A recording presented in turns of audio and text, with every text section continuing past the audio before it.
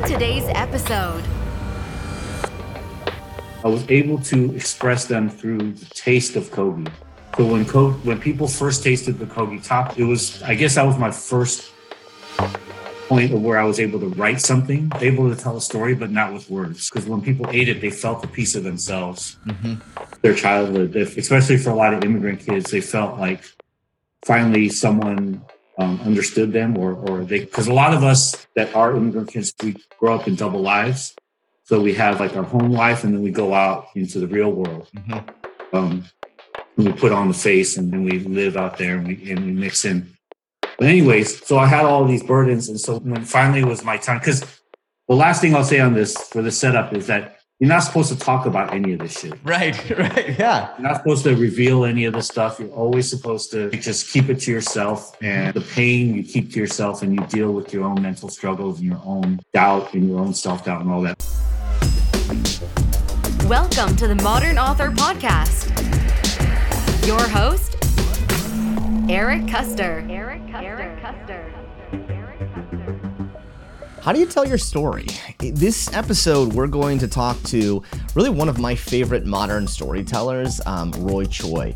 And you may have seen Roy on the Netflix show that he hosts with Jon Favreau called The Chef Show. You may have seen his work through Jon's story of Chef, which is a story, a movie about a food truck.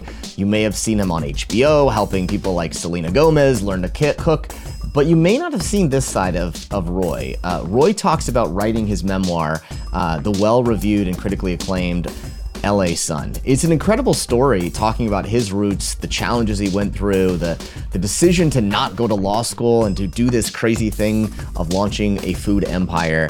He's now the founder of Koji, which is an incredible story, a food truck that has become a food movement. And I think what we talk about in this one is, how do you tell your story?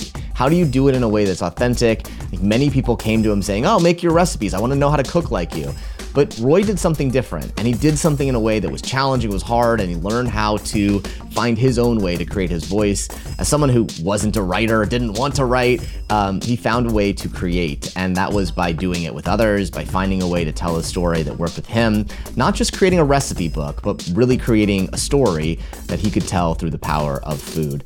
If you've thought about telling your story, this is an episode do not miss. You will learn a lot about him, about it, and why telling our story is hard, but we have to find a way to do it that works for ourselves. Roy Choi, enjoy the conversation. This is a keeper for you.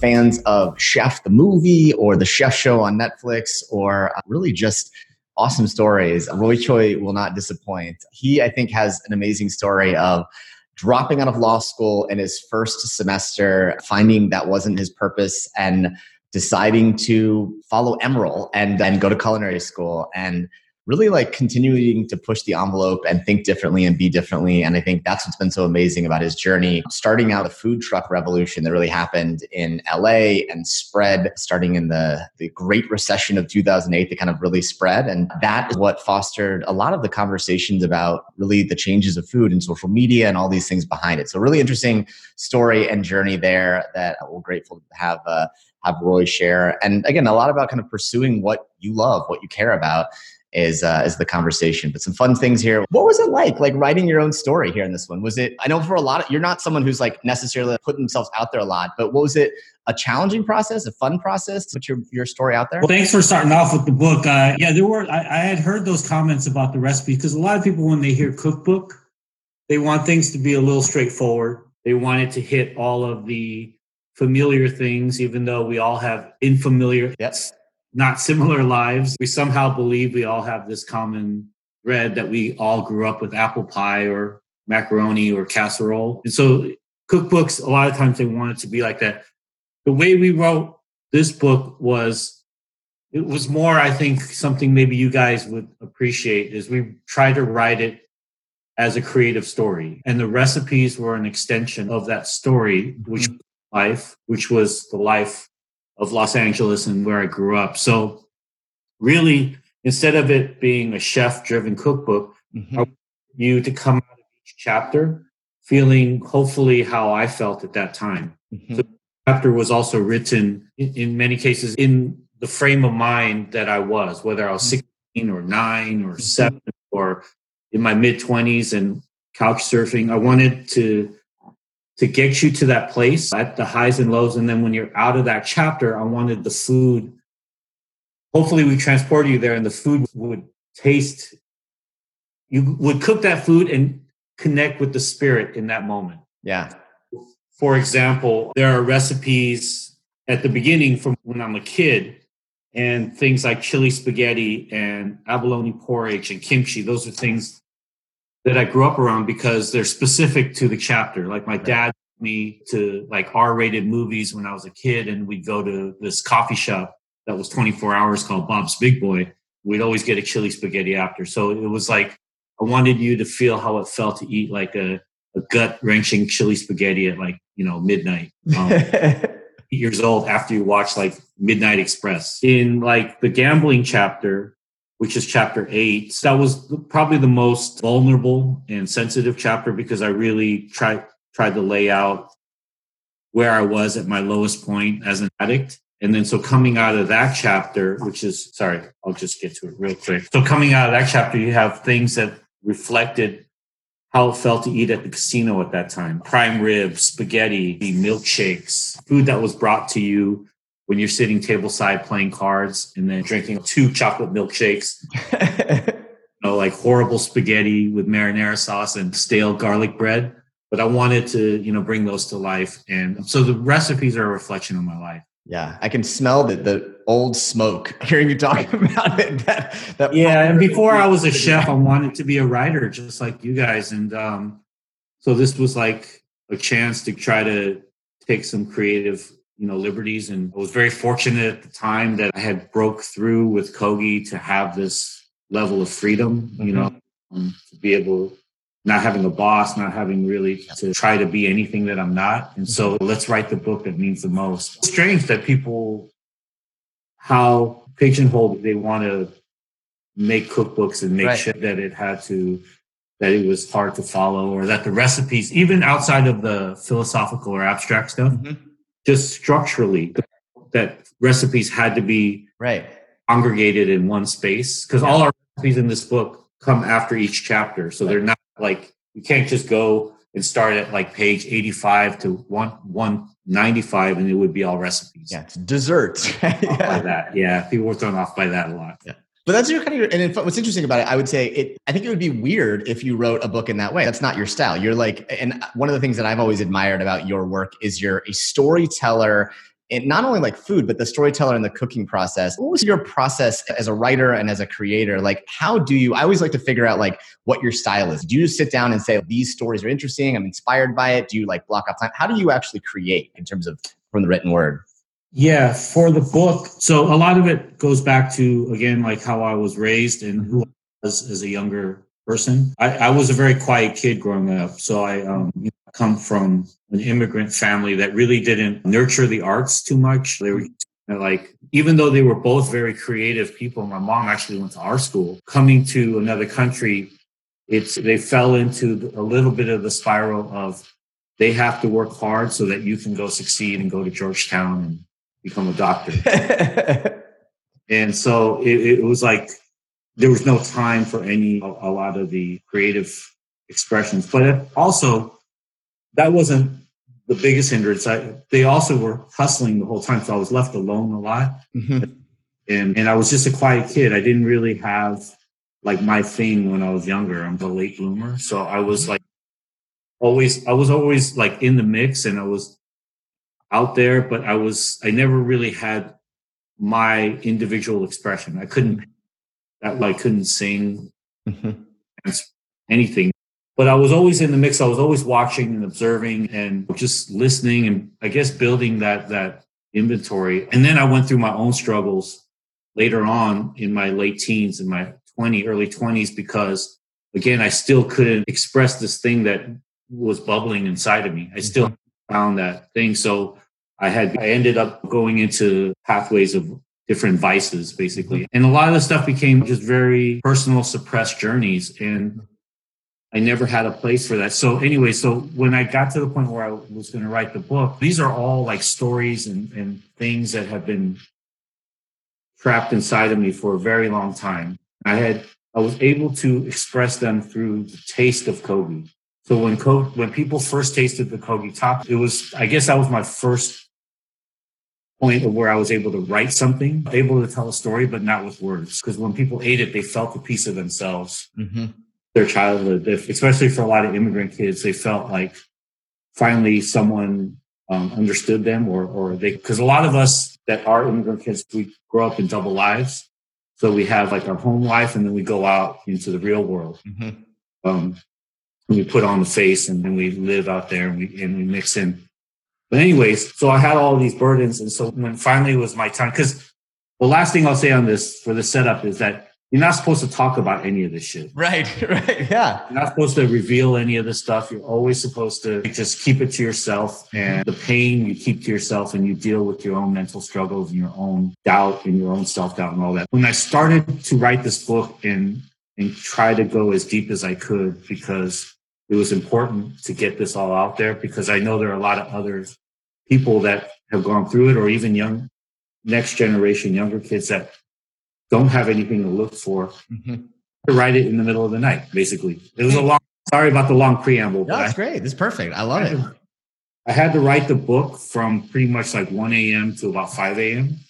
when I felt that's my time, actually. That's when I write too. I have little kids, that's the only time I can find quiet. But I write from about 11 p.m. until 4 a.m. is my usual jam. Yeah, and the reason I did that, and your reasons are similar and probably different than mine, but the reason I did that was I felt like that was the time I could be the most honest, because I felt like that was the time maybe when the rest of the world was asleep, my own creative vision of it, and that I could say things and I could write things without having to be sorry, and without it was a safe space where I could just put it out there and know, even if I erased it all, just get it out there. And by the time I erased it, no one would know. So that allowed me enough room to be able to try to go as deep as I could. That's amazing. And writing partners, because I'm not that great at grammar.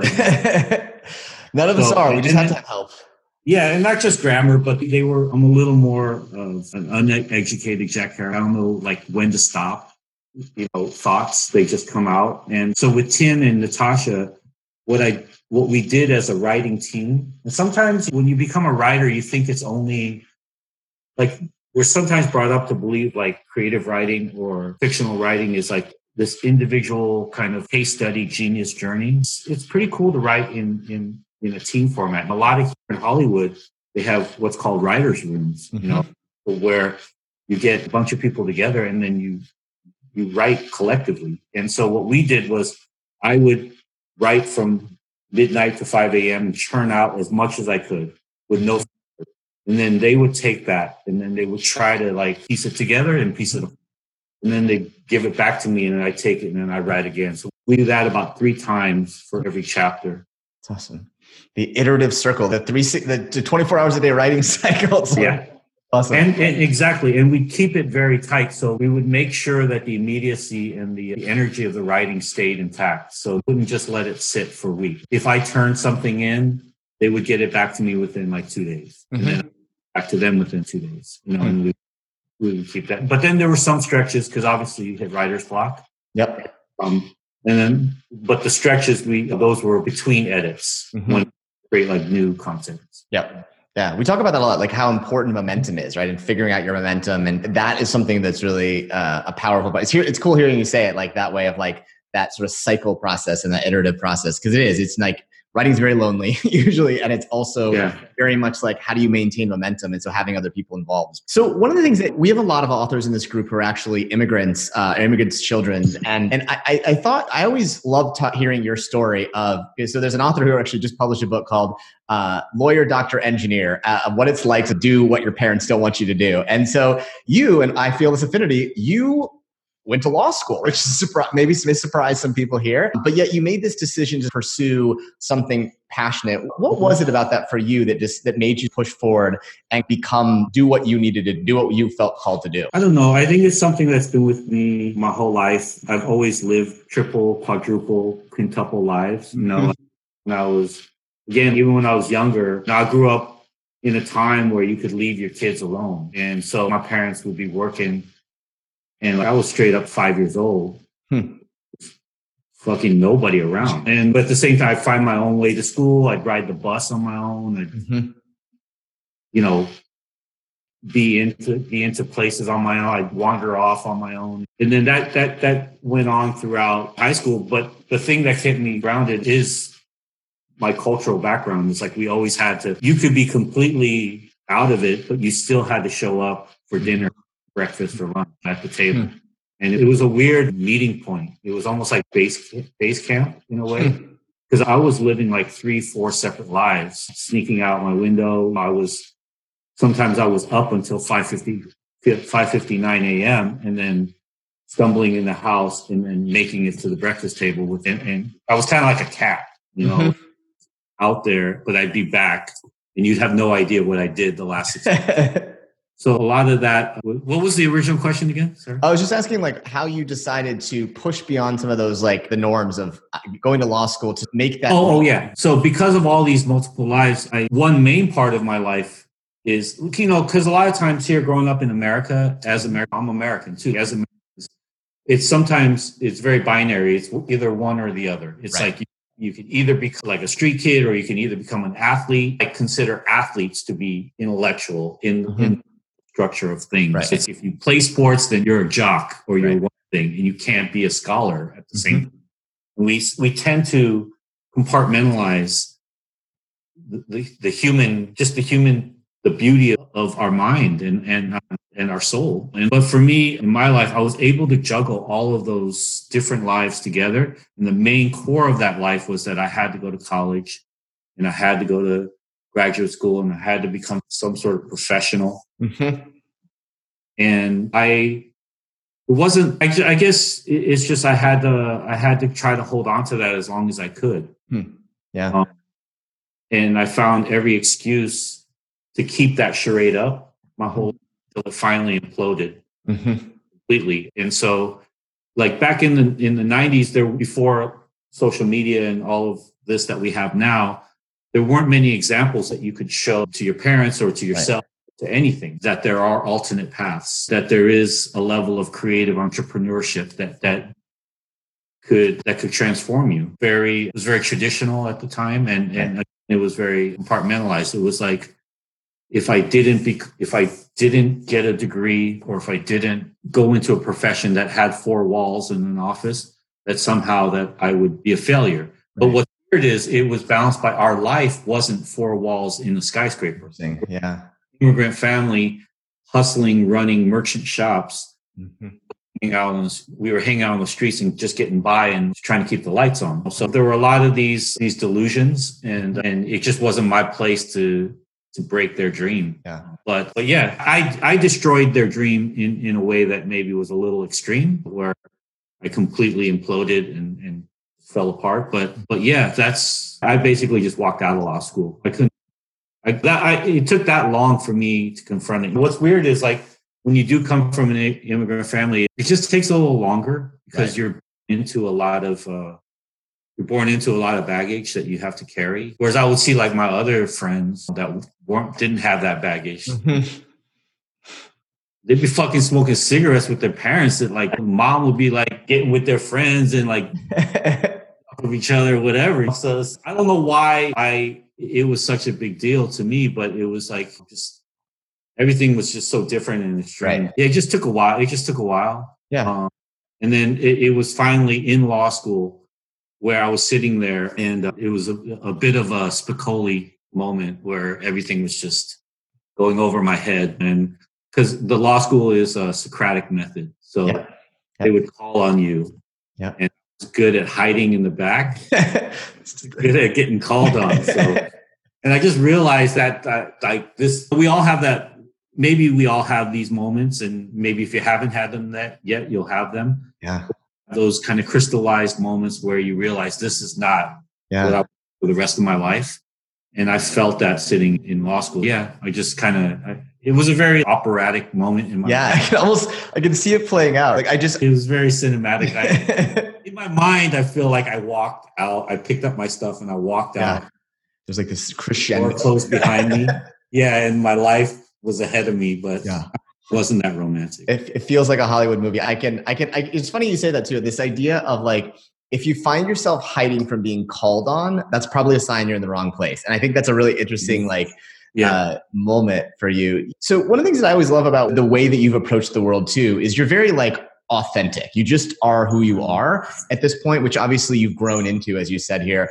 I want to. One of my favorite moments, and I'm a big fan of your work. I love the Netflix show with you and John.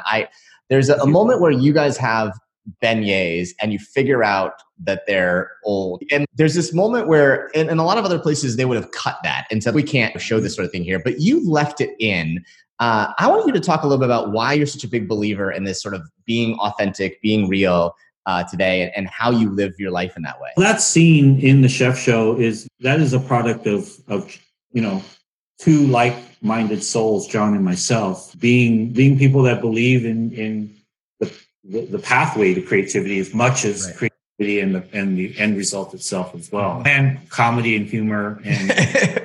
And not taking ourselves too seriously, and still having the DIY behind the scenes development of trying to. Sometimes imperfections are a part of the story, especially in cooking, and I think also in writing and John in independent filmmaking. Sometimes movies that are made on low budgets and there are mistakes in there, but that's a part of the process of making that film, and so what makes sometimes those films cult classics. And so John and myself, even though we've gotten, a little bit older and achieved certain things, we have never lost that part of ourselves as far as creativity goes. And so the show itself the premise of the show was always, let's just turn a camera on and let's just cook and figure it out. And we'll figure it out from there. There was never any script, any grand purpose to proving how much we can cook or what we know. There was never any soapbox or anything that we wanted to do. And it wasn't really like a tutorial show. Right. No, it was very kung fu in a way in which you learn as you go. You're immersed in it. And it's not about following kind of the spec sheet. It's about being in the moment and absorbing it all. Yeah, with the beignet scene, it was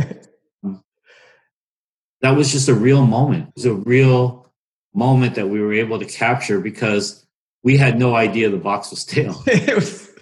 And everything about it looked great, and then we ate it. And I guess most people would cut it at some point, but I guess that's what comes from having independence in art. Yeah, that's interesting. Because the chef show was a very independent project between myself. He funded the whole project. He filmed it. We cooked it.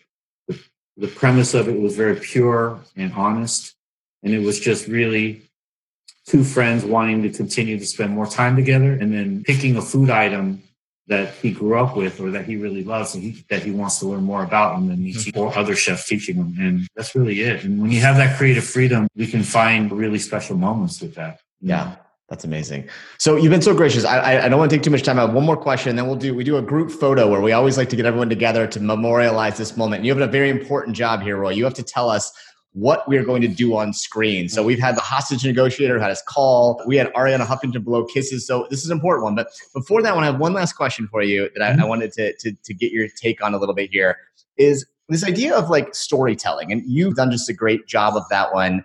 And you weave it into it. Is there are moments when you're, in these experiences you're in the celebrity world, in the world of entertainment, how do you tell stories that appeal to people? Is there sort of something that you think about, or is it natural, or how do you let the story come true through the food and the experiences? When Kogi first started 12 years ago, and when I realized that something very special was happening, I was in a creative mind of where I had to be a bit of a portal and a conduit to what was really happening on the streets, and to be almost a bit of a microphone to the immediacy and the visceral life that exists, that it was a voice of the voiceless type of thing. There's no filter through it at all. It's just, let me be the thing and let the truck be the thing and let the food and the flavors be the thing that is able to tell all the different stories and gossip and shit talking and love and hate and everything that's going on in that moment. It was very moment focused. And now that it's gone on a while and doing a little more kind of content stuff and television and creating and building more layered concepts as far as restaurants go and stuff, I feel like I'm in a way documenting and trying to bring to life the people that the people and the places that raised me, that I feel are a part of who I am, a part of whatever city that it is that I'm representing, even a part of America. Really trying to just express, like, I guess what I'm trying to say is there are all these things that we have in our lives that sometimes the world deems to be not valuable. Yeah. Just things. For example, the whole existence of Kogi is, growing up, the most beautiful thing that I have always imagined. Like, if I was to make a painting of my life, things that encompass my whole sphere, my whole existence, it would be standing in a parking lot between dusk and nighttime, sunset and dusk, and that exact moment between when the sun is going down and the street lamps are coming up, and friends, and nobody really having that much, but we're all sharing. There are no possessions. Everyone is sharing with each other, and you just stay there and linger for as long as you can. It's that moment that I never want to end. So those are things that I always cherish. And again, if that was a painting, that was the painting of my life. But then my whole life, that was called worthless. It was like, that's just worthless, a waste of time. Yeah. That thing that I was conditioned and brainwashed to believe was worthless, that I felt was most beautiful, became the essence of Kogi, which changed, I think, a certain part of the world. Yeah, great. And a certain part of humanity. And it brought to life and it upended, even on a specific example, how Americans and kind of Western European ideology looked at food from the streets. Yeah. It used to be called dirty. It used to be called roach coaches. There used to be all the horrible jokes of, if you eat that, you're going to get diarrhea. That, right? From academia, from Western European mindsets. And then now that same thing is gourmet, and it changed the whole industry, and it gave people so many opportunities to learn about each other. And those foods now have become culture, and have become a part of people's lives that had never been exposed to them or had maybe been mocking them before. You should embrace the stories that move you, not what everyone else says it is. That's what this is. And when you were talking, I got chills, man. That was amazing. I have to tell you, like, this idea of, we all have a story to tell, and just because no one else has heard it, know that it's valuable, does not mean it's not valuable. And that, like you said, I had no idea this moment from sunset to dusk would mean something, but it would change the whole world. And you're right. Like, the last 12 years, that moment for you has changed so much for so many. I just try to be a little more aware and sensitive, and I feel like in a way, it's a responsibility that I have now. I try to bring storytelling to everything that I'm doing, even through things like social justice, problems that burden our neighborhoods and our people and our future generations, like lack of access and to food, to healthy food, to jobs, to internet, to coffee. Instead of being argumentative and political about things, I try to look at these very difficult issues and try to find the stories within them.